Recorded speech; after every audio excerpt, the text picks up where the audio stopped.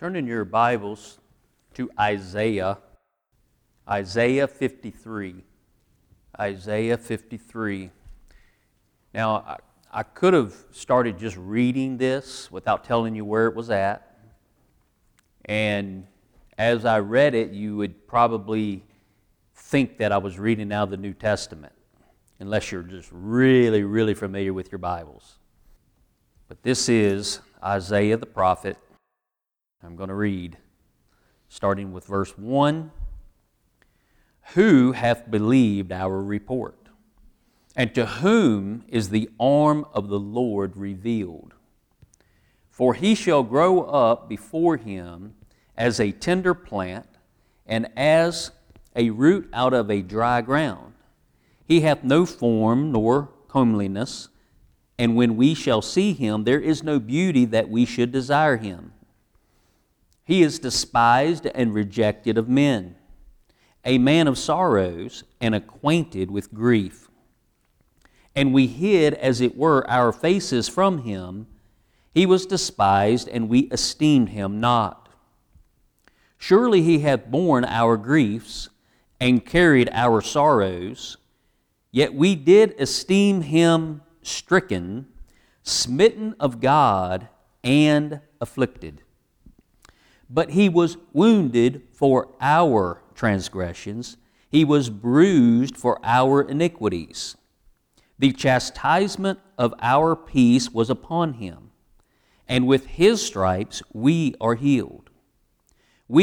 All we like sheep have gone astray. We have turned every one to his own way, and the Lord hath laid on him the iniquity of us all.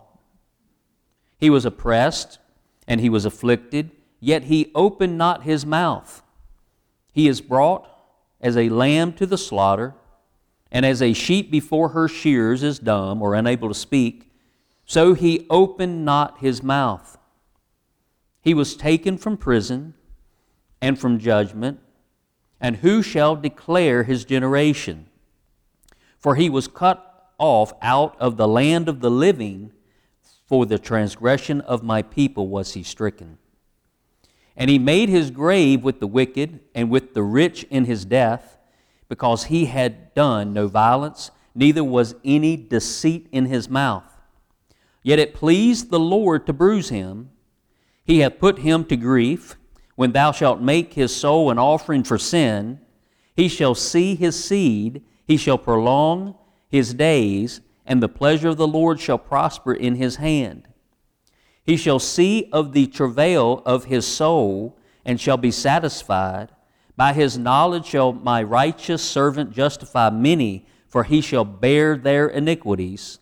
Therefore will I divide him a portion with the great, and he shall divide the spoil with the strong, because he hath poured out his soul unto death, and he was numbered with the transgressors, and he bare the sin of many, and made intercession for the transgressors.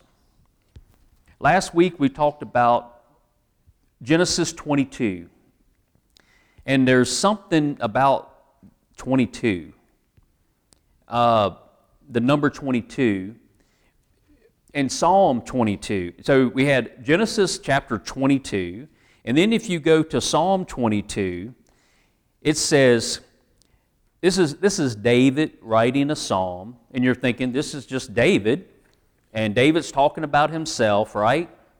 You know, there are places in the Bible where when you read it, it sounds like it's a person talking about themselves, or a prophet talking to a king, and you say, well, He's talking to this person, so this is about this person he's talking to. But after you read it for a little bit, it becomes obvious that even though he said he's talking to a person, he's not talking to that person. He's talking to somebody else. And here, David is speaking, and he's talking like he's talking about himself. But listen to this closely. My God, why hast thou forsaken me? Now, David did have reason to say that, but we know that someone else said that when they were hanging on the cross. Why art thou so far from helping me, and from the words of my roaring? O my God, I cry in the daytime, but thou hearest not, and in the night season, and am not silent. But thou art holy, O thou that inhabitest the praises of Israel. Our fathers trusted in thee, they trusted, and thou didst deliver them.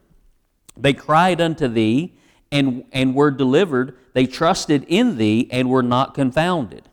But I am a worm, and no man, a reproach of men, and despised of the people. That sound like something I just read out of Isaiah 53? Isaiah 53, we know, is the Lord Jesus being the Lamb of God, being the sacrifice for us. And David is saying this, and Jesus was treated this way. He was treated like a worm, as like he was not a human, and he was the reproach of men. He was despised of the people. All they that see me laugh me to scorn. They shoot out the lip. They shake the head, saying, he trusted on the Lord that he would deliver him. Let him deliver him, seeing he delighted in him. Even one of the thieves said something like that, hanging beside him. But thou art he that took me out of the womb. Thou didst make me hope when I was upon my mother's breast. I was cast upon thee from the womb. Thou art my God from my mother's belly. Be not far from me, for trouble is near, for there is none to help. You know, everybody deserted Jesus. His friends, few of his friends were close by, but they deserted him. There was no one there that could help him. Many bulls have compassed me strong, bulls of Bashan have beset me round. They gape upon me with their mouths as a ravening and a roaring lion. I am poured out like water, and all my bones are out of joint. My heart is like wax. It is melted in the midst of my bowels. See, this is crucifixion. This is describing what happens to a person when they are crucified on a cross. David is writing this 1,000 years before Christ was born on this earth in a manger in Bethlehem. 1,000 years. He is describing crucifixion. There's no way David would know this. Way before it was even invented by evil human beings.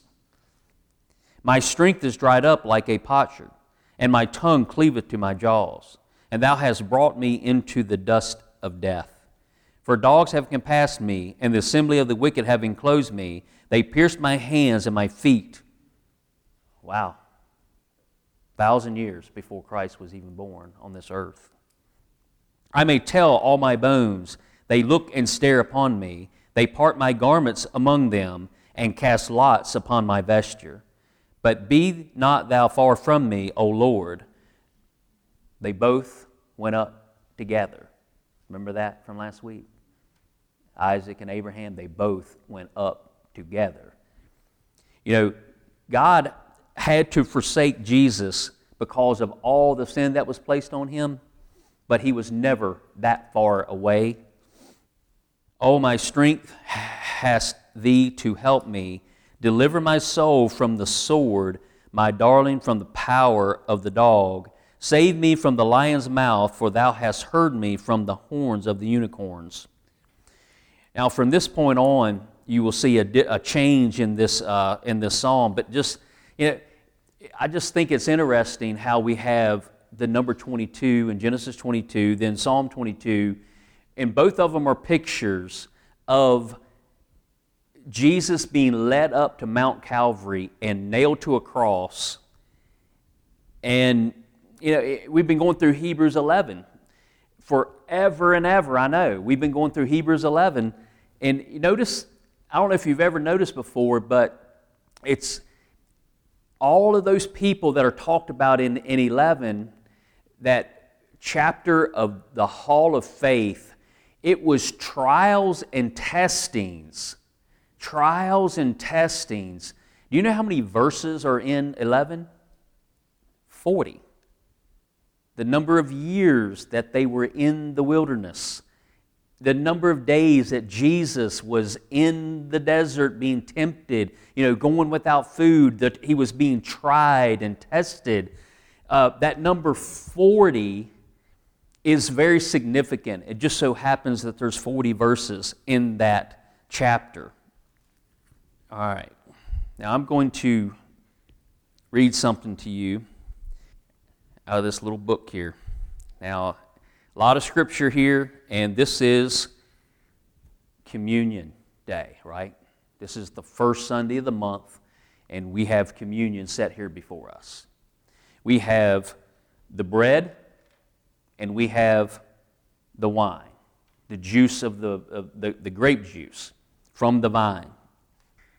And these are very simple elements, very simple things that anybody would recognize, that it's just bread and drink. But they symbolize something that is very, very significant. Very simple in front of us, but what it represents is anything but simple. Now, this is somebody you may have never heard of other than me talking about him, but his name is A.P. Gibbs. Alfred P. Gibbs is one of my favorites. And he's talking about the symbolism of the Lord's Supper. So listen carefully. And then when I'm done with this, we will be ready to partake of the Lord's Supper. We shall think first of the bread. Upon a table is a loaf of bread and a cup containing the fruit of the vine. Around it, or before it, is a group of Christians who have gathered together in the name of the Lord Jesus and at His invitation to remember Him and to show forth His death till He come. What spiritual significance is conveyed to those believers as they look upon that loaf of bread? Talking about us, all of us here, looking upon this plate right here and this loaf of bread that's here. When we see the effect of a corn of wheat which was planted in the soil and died, before that loaf could be made from the flour, many corns of wheat had to be buried in the earth and die.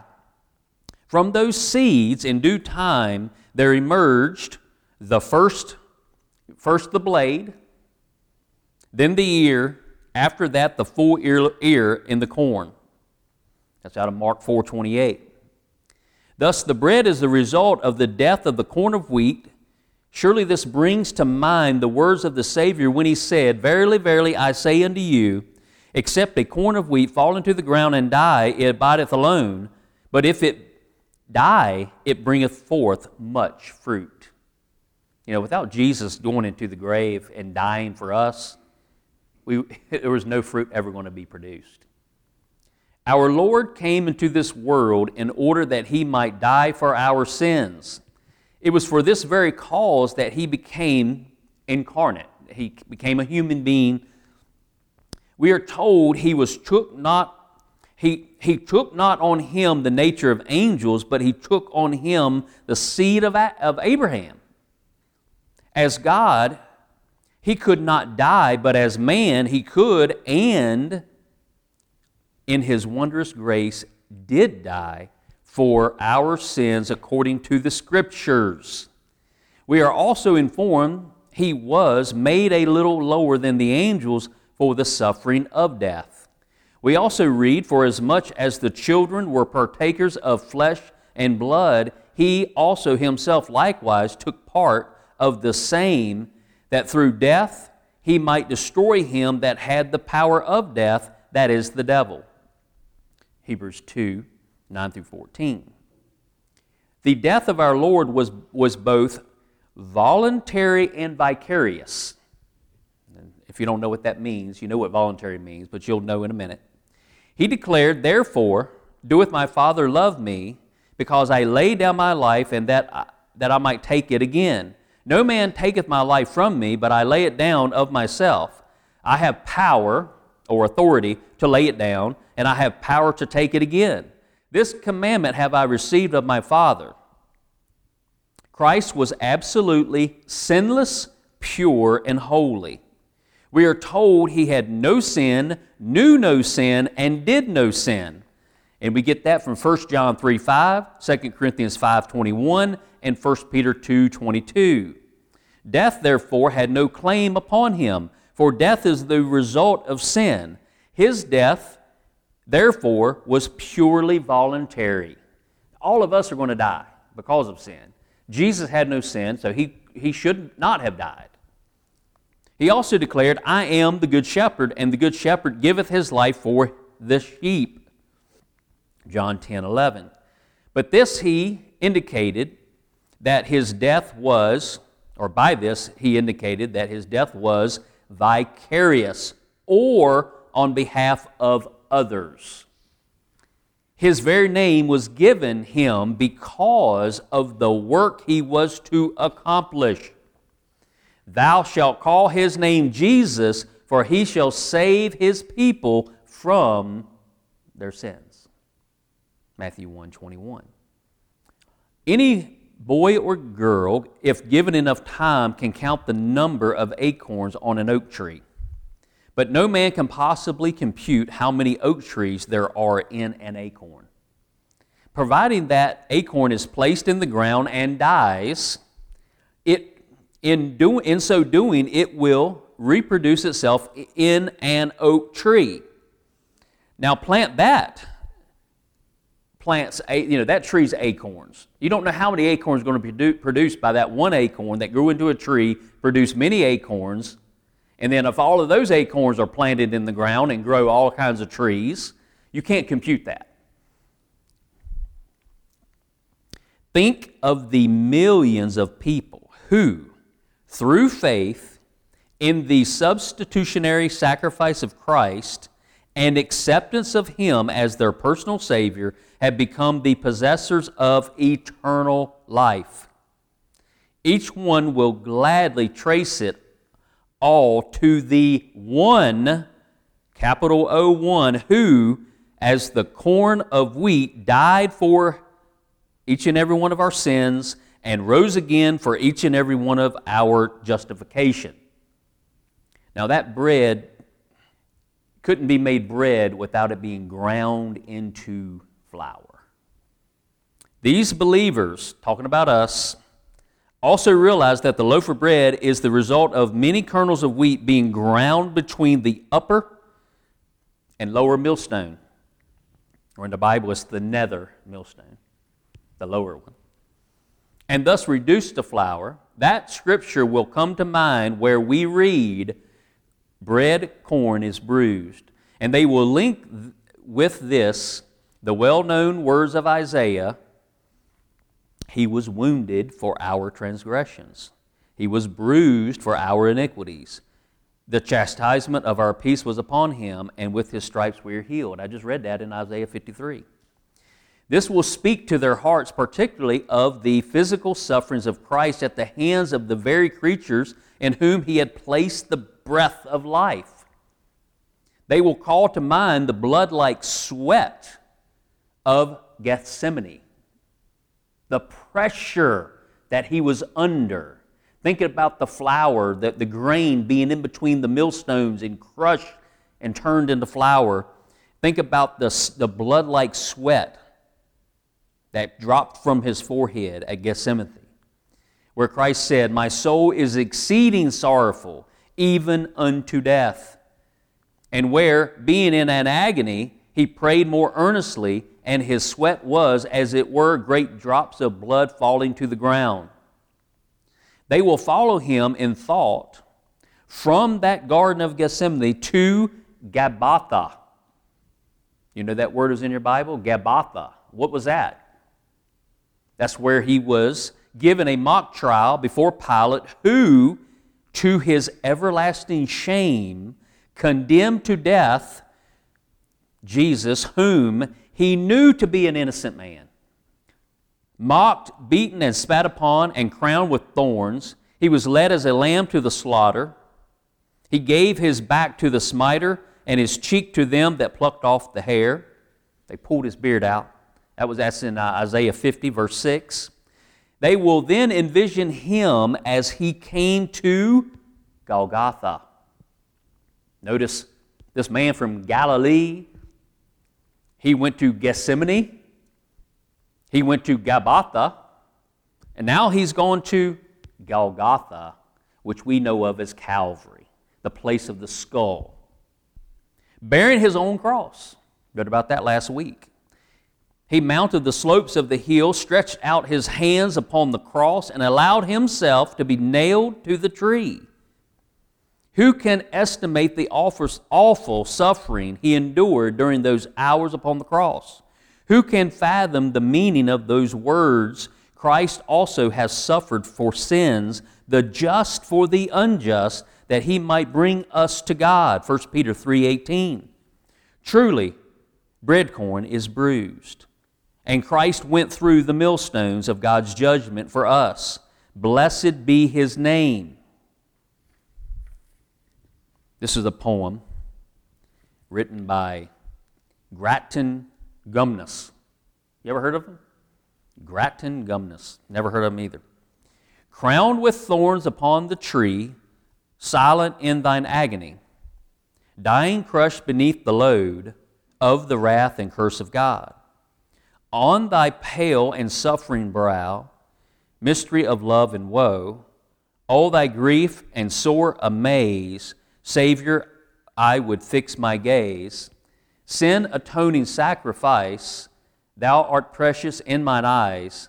Thou alone my rest shalt be, now and through eternity. So we have the wheat having to go into the ground and die. We have the wheat grain that has to be milled into flour to make the bread. Within the bread, once it's put together, has to be put into the oven. So we should, in seeing the loaf, see a picture of the unseen spiritual sufferings of our Savior. Just as the dough must be placed in the oven and unseen to human eyes, is subjected to the fierce heat of the fire, ere it can become a loaf of bread. So Christ, during those 3 hours of darkness on the cross, was shut up to God, who made to meet upon him the iniquity of us all. In that lone, dark, and mysterious hour, our Lord suffered at the hands of God, who dealt with him on account of our sin, inasmuch as he had assumed the liability of our guilt. He must therefore endure at the hands of a holy God all the judgment that those sins deserved. The whole question of sin was brought into account and dealt with by a holy and righteous God who can by no means clear the guilty. See, He's so just, He has to deal with the sin. Can you imagine all of that wrath coming down on you? I can't imagine it coming down on me. And Jesus stood in the way, took on all of our sins so that God would deal with Him and not us. Therefore, upon the head of our divine substitute, as He hung upon the cross, there was poured out the full judgment that divine justice demanded. No human mind can possibly fathom the infinite sufferings through which our blessed Savior passed as He hung upon that tree, surrounded by that awful darkness, despised and rejected of men, and then forsaken of His God. It is in the Psalms that the unseen spiritual sufferings of Christ are described. We hear Him saying, "Deep calleth upon deep at the noise of thy waterspouts. All thy waves and billows have gone over me." Again, He cries, "I sink in deep mire where there is no standing. I am come into the deep waters where the floods overflow me." Once more we hear His orphan cry, my God, why hast thou forsaken me? Why art thou so far from helping me?" And I read that out of Psalm 22. Thus, in the horror of that darkness unseen by man, all the righteous judgment of God against sin fell in all its infinite severity on His sinless, unprotected head until he had satisfied to the full all the demands of God against sin and the sinner. Then and only then did he cry with a loud trumpet voice, "It is finished," and bowed his head and dismissed his spirit. Thus the loaf of bread speaks eloquently to the believer of both the physical and spiritual sufferings of his Lord. Now here's another poem by F.C. Jennings. Agony of agonies, this the pain of Calvary. Bow my soul in solemn awe, from thy foot thy sandal draw. This truly holy ground, here is mystery profound. Few thy words, but let thy thought be with deep emotion fraught. Tremble whilst truth speaks to guilt, telling why that blood was spilt. Weeping whilst sweet mercy's voice bids thy broken heart rejoice. Praise while love and truth unite, flooding heart with heavenly light. Trembling, weeping, praising, learn, let it in thy spirit burn. Thy sins thyself has caused that cry, Eli, Eli, lama sabachthani, which is, my God, why hast thou forsaken me? So if you need a word that rhymes with cry, you can use that. Now the cup. We have the juice, the blood of the grapes. By the side of the loaf there's a cup containing the fruit of the vine. It also is full of spiritual significance, for it is the symbol of that by which the believer has been redeemed. Let us listen to the Savior's own words concerning the cup. This cup is the New Testament in my blood, which is shed for you. Thus the cup, by which of course the covenants or the contents are meant, was the divinely ordained symbol of the precious blood of Christ by which our eternal salvation has been secured. Wine, as we know, is obtained by pressing the grape. Hence, in the olden days, the winepress was used, in which the grapes were usually trodden down by the feet of men. In this way, the juice was extracted, then drawn off and placed either in skins or in earthen vessels until the desired process of fermentation was completed. Wine was often referred to as the blood of the grape, which we just, if you were here on Wednesdays, listen to any of the Wednesday messages through Deuteronomy, we read about that in Deuteronomy 32:14, and then the great Jacob blessing all of his children in Genesis 49:11. He also mentions the blood of the grapes. Hence, our Lord selected the fruit of the vine to symbolize His precious blood, or His outpoured life on our behalf. One has only to read the Old Testament, and particularly the book of Leviticus, to be impressed with the fact that the shedding of blood of animal sacrifices was an integral part of the ritual connected with approaching God. This is seen in both the tabernacle and later in the temple. The New Testament summarizes this fact in a well-known words of Hebrews 9:22, and almost all things are by the law purged with blood, and without the shedding of blood is no remission. There can be no approach to God, no forgiveness from God, no acceptance with God apart from substitutionary sacrifice. God views the sacrifice as taking the place of the sinner, bearing the sins of the sinner and dying in the stead of the sinner. Thus the sinner is accepted by God in His offering.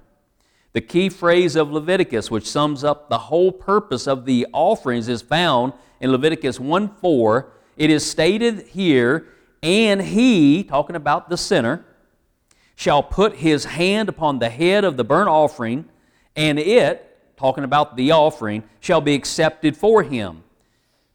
By placing of his hands upon the head of his offering, the sinner thus identified himself with his sacrifice.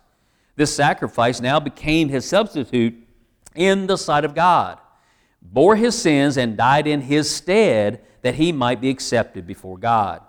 All these sacrifices of the Old Testament look forward to the advent of Christ, who would completely fulfill them by the sacrifice of Himself. Because of His finished work, the Lord Jesus has made possible the acceptance of every sinner who will trust solely in His redeeming work and receive Him as his own personal Savior. Thus, as believers look upon the cup, several things will suggest themselves to their minds. Let us think of four of these things concerning the blood. The significance of the blood. Perhaps the greatest statement in regard to this is found in Leviticus 17:11, where we read, "For the life of the flesh is in the blood, and I have given it to you upon the altar to make an atonement for your souls. For it is the blood that maketh an atonement for the soul." Here the great principle is stated that the blood represents the life. Therefore, when the Lord Jesus said of the contents of the cup, "This is the New Testament in my blood," the disciples realized that the Lord was saying He was about to give His life for them. Number two, the necessity for the blood. We have already seen that without the shedding of blood there is no remission. When Christ came into the world, He affirmed, "Think not that I am come to destroy the law or the prophets. I am not come to destroy, but to fulfill." All the sacrifices of the Old Testament were but shadows or pictures of Him who was to come. Christ came to be the substance, the reality, the antitype of all the many offerings that combined to set Him forth. All that the law demanded for the forgiveness of the sinner, Christ has paid to the uttermost. One of the great statements that summarizes this fact is found in Hebrews 9:14. "For if the blood of bulls and of goats and the ashes of an heifer sprinkling the unclean sanctifies to the purifying of the flesh, how much more shall the blood of Christ, who through the eternal Spirit offered Himself without spot to God, purge your conscience from dead works to serve the living God." Now, all that should be familiar from going through Hebrews. Number three, the shedding of the blood. When that great moment came, predestinated from a past eternity, the Son of God, in the calm dignity of His eternal Godhead, mounted the slopes of Golgotha's hill, stretched Himself out upon the cross, and allowed wicked men to nail Him there. He knew that only by the shedding of His blood could our salvation be secured. By His death, all the claims of the law have been met, together with all the demands of the divine justice. All the work needed for the salvation of every sinner who will trust Him has been accomplished in God's complete satisfaction. The cross is the focal center of the universe and the supreme fact of all time. The blood which a holy God demanded for our redemption has been shed by the Son of God, and God has accepted the payment and issued His receipt, the resurrection. The efficacy of the precious blood of Christ. One statement of Scripture comes to mind. The blood of Jesus Christ, His Son, cleanses us from all sin, 1 John 1:7. By this is meant that the sacrifice of Christ is the perpetual and all-sufficient answer to all our sin. The sacrifices of the law could only atone for sin. The word atone means to cover. The sacrifices of the Old Testament could not put away sins, they could only cover them. We are definitely told this in so many words, it is not possible that the blood of bulls and goats should take away sins. God only accepted these offerings in view of what His beloved Son should accomplish when He came into the world to put away sin by the sacrifice of Himself. Now here's Isaac Watts' poem. "Not all the blood of beast on Jewish altars slain could give the guilty conscience peace or wash away its stain. But Christ the heavenly Lamb took all our sins away, a sacrifice of nobler name and richer blood than they. We now look back to see the burden Thou didst bear when hanging on the accursed tree for all our guilt was there. Believing, we rejoice to see the curse removed. We bless the Lamb with cheerful voice and sing redeeming love. That's Isaac Watts. Now we're almost finished. Just a few more minutes and then we will be taking of the bread and the juice. Thus, as the believer views the cup and realizes in a measure all that it implies, his heart will be moved to praise and worship the one who has bought him with his precious blood. Each time he comes to the Lord's Supper, he will be reminded that he has not been redeemed with corruptible things, but with the precious blood of Christ, as of a lamb without blemish and without spot. 1 Peter 1:18. As he thus lifts up his heart in adoration to Christ, he is but one of very many thousands of other Christians who are doing the same thing. In a coming day, a vast throng shall surround the Lamb, capital L Lamb, upon the throne, and shall sing with glorious harmony, Thou art worthy, for thou wast slain, and hast redeemed us to God.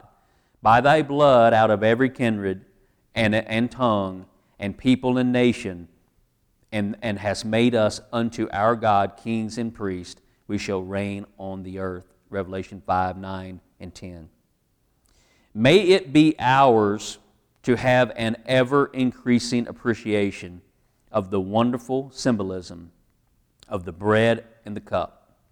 Let us never forget, however, that they were only appointed by the Lord to focus our attention upon Himself. The symbols are temporary, for they are only till He come. The time is coming when we shall no longer require the emblems to remind us of Him, for we shall see Him as He is and be forever with and like Him. Now there's a story that I heard, and it was probably John Phillips talking about it. And he was talking about how there was this man in this town, and his son, this was a long, long time ago, and his son was walking through the streets of London, and as he was crossing the street, he was hit by a car and killed. And the people went to find the father to tell him about it, and they said, it's been a terrible accident. Your son has been hit, and we don't know if he's made it or not. We don't think he's made it. And he ran out to try to find where this happened. And when he got there, they had already taken his son away, but the son's blood was all over the street. And the cars were just driving back and forth over top of the blood, and he's running out in the street crying and, don't run over the blood. Don't you understand? This is the blood of my son. Nobody else cared. In Hebrews it talks about walking right over top of the blood of Jesus. The blood of Jesus trodden underfoot. How many people hear the story of the gospel of Jesus' precious blood shed, and we don't pay any attention to it, and we just walk right over top of it, doing about our own business. And the Father, in anguish, looking at everyone saying, don't you see the blood? Don't you see it? Let's pray. Heavenly Father, we thank you for your word. Father, we thank you for the shed blood of Jesus. Father, we have just read in your word of where our salvation, though we don't deserve it at all, comes from. Father, I pray that each and every one of us would be touched by what you did for us, what Christ willingly did by going to the cross in our place. And Father, as we take the bread, which is the Lord Jesus' body while He was walking on this earth, being broken, pulled apart for us. And Father, the grape juice that's here that represents the cup that represents the shed blood. Father, that we would be preparing ourselves, that if there's anything in our lives that we need to get right, Father, that we would be praying right now to you, asking you to forgive us of things that we might be holding in our hearts, unforgiveness toward others, things that we know we shouldn't be doing as saved Christians, that we need to get out of our lives. Father, I just pray that each and every one of us are preparing our hearts to take of your supper. Father, the table has been set. Father, I pray that each and every believer here will want to participate, will want to take the bread and the wine and consume it. And Father, if we're not willing to eat the body, drink the blood, then we will have no part with our Lord and Savior. If we're ashamed of Him, Father, help us. We have no reason to be ashamed. Thank you, Lord. In Christ's name we pray. Amen.